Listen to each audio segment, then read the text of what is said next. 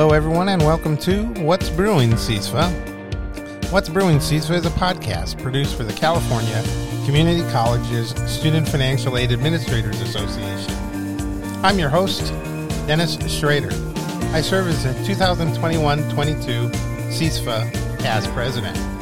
As this will be a short show, I've given Dana the show off today. We'll have her back on the Friday show. Otherwise, let's just get this show going.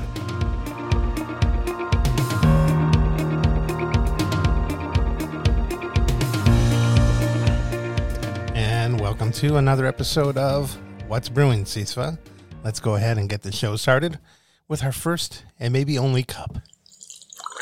Fill it up. So, as I said, I've given Dana the time off to do some work, and I'm squeezing this in between a bunch of meetings. So we're going to do the news today, but there's not a whole lot of news. So let's get right to it. First and foremost, something a lot of my counterparts use across the U.S., really, put together by Cheryl Foster and the folks at NASFA, is the tax transcript decoder. So this is a nice little thing to compare 2020 tax returns, which is what we're using for the FAFSA that just came out a few days ago for next fall, with the FAFSA. Because there's a lot of questions on the FAFSA that ask about income and income-related items. But it's not always that easy to figure out exactly what's needed. So this is a nice little PDF download available from NASFA. I don't know if you have to be a member. That I'm not 100% sure. But it will help you, guide you through all the questions on the FAFSA and where on a 1040 or a schedule for the 1040 you'll find the information. So this just came out. Handy for all the professionals out there that might need to verify something or confirm that a student's reporting it correctly. It's a nice color-coded guide for you. I'll have a link to the PDF at the NASFA website in our show notes. Also, from NASFA, just a notice here that they're given to us to remind everyone that federal student aid is put out an alert to aid administrators to look out for potential inaccurate $1 adjusted gross incomes coming up on the 2022-23 FAFSAs, and to use professional judgment for applicants impacted by the American Rescue Plan. So, two different things here. And what it is apparently something in the IRS data retrieval tool when transferring information may inaccurately and incorrectly report an adjusted gross income of $1 for some people. So this is something apparently tied in with the non-filer portal of the IRS. And so sometimes we'll get inaccurate information. As such, it'll throw off calculation for expected family contribution and all. So the notice from the feds recommends aid administrators identify all the instances of these dollar AGIs and follow up with applicants to resolve the issues as needed. In a separate notice, FSA issued a warning about potential issues for 2022-23 FAFSA filers that derives from unemployment benefits made non-taxable by the American Rescue Plan. FSA says it expects to see an issue with aid eligibility determination for some filers, as well as income-driven repayment applicants for those with loan payment amounts, based on 2020 tax info. So those who received unemployment benefits in 2020 and filed taxes prior to March 11th of this year, when that American Rescue Plan Act was signed, will have a higher adjusted gross income on their original tax records than those who filed afterwards. The notice from Federal Student Aid encourages administrators to work with impacted applicants who filed their taxes early to use professional judgment to adjust the student's or the applicant's adjusted gross income as needed. One last free notice for our friends at NASFA. They're just putting out the clarion call here that they have the open call that Off the Cuff, their podcast, is looking for members who have something to share on the show.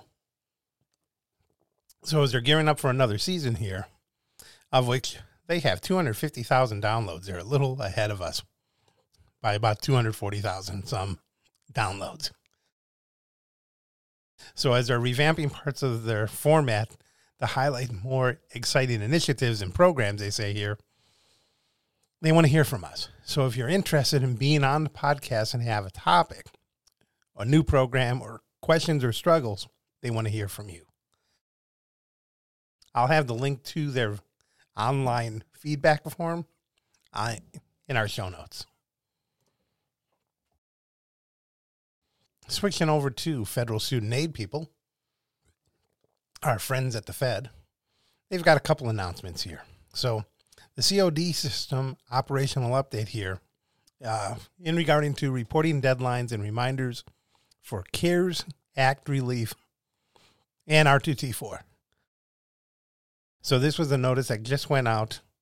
Well, this one went out a while ago, but there was an update here to an announcement from January to reflect an extension to the deadline for schools to add what we call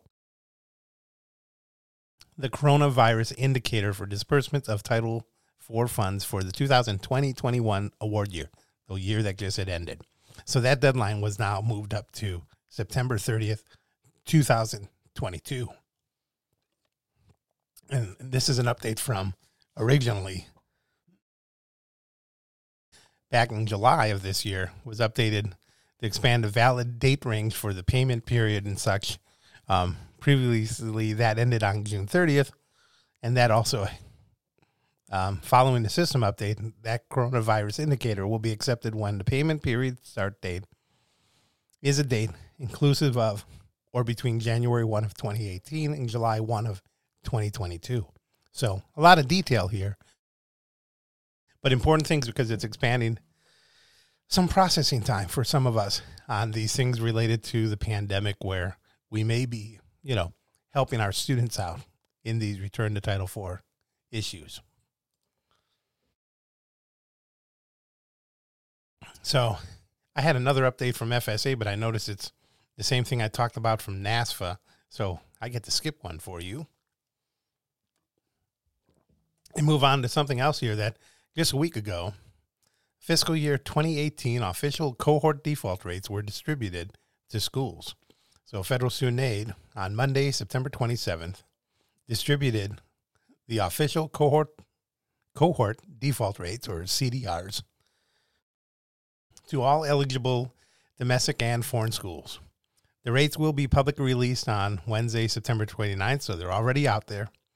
And in the announcement, information about distribution of official rates and begin dates for appealing these is included. So this is information. Cohort default rates are basically a measure of the number of students within a cohort that have defaulted on their federal direct student loans. Usually it's what we call a 3-year cycle.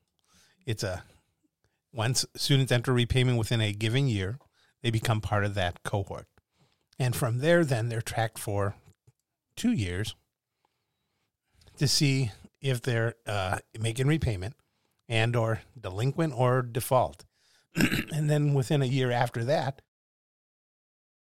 there is usually time where we get a unofficial or draft rate. And from there, edits may be done. Things may be corrected as far as student status. If they went right back to school, they weren't in their repayment, a number of errors that could be fixed, clerical errors, we'll say. And then, again, come September every year, that official default rate goes out there. Now, unfortunately, due to the pandemic, a lot of people have not been in repayment. So the government did put out there for a period of time and still has put off repayment for most students. But once they get back into payment, we'll have new cohorts. And so we may see our rates, which seem a little artificially low right now, jump up thereafter. So if you want some more information on this, I'll give you the link to the FSA Partners website that talks more about this release of the official rates. We just got a couple more stories here. One more comes from Money Magazine and their online version here. And this was put out just on the 1st of October. So the title is correct. The FAFSA opens today. What families need to know about applying for federal student aid. What I find funny is the graphic they use is this little like desk calendar. Top of it says FAFSA. Below it says October, like on a little flip chart thing, and then 01 for the first. But the last one, which normally would say like ST for first, 01 ST, the first, it has TH. So it's like someone forgot to flip the TH as in the 30th. So just kind of a funny graphic on the page. But it talks about, again, the FAFSA for the 2022-23 cycle just launched on October 1st. So we do have students, even at our college here, LA Mission, completing their FAFSA for the current year, 2021-22, and hopefully getting ahead of the game for 2022-23. The article from Money Magazine talks mostly about, why you should do it, why you should get on the FAFSA early. Things about, two of the things we've talked about quite a bit on the show, that there are still questions regarding selective service and drug convictions, but they're no longer being used in eligibility, and a few other things. So it puts out the word to encourage students. So I'm happy with the article. I'll give you a direct link to the money.com article in our show notes. And as I said, today's a short day. The last thing we haven't done for quite a while, training. We just got the calendar from CASFA of all the training for the month of October. And there's a lot out there. So I'll include a direct link to the PDF that they put out. Well, let's go through a couple things that are going on out there. There is some new aid administrator training on need analysis being offered by NASFA this week on the 7th. That's an 11 a.m. Webinar. Definitely worth checking out. California Student Aid Commission on October 8th, this Friday, has a session on programs for foster youth.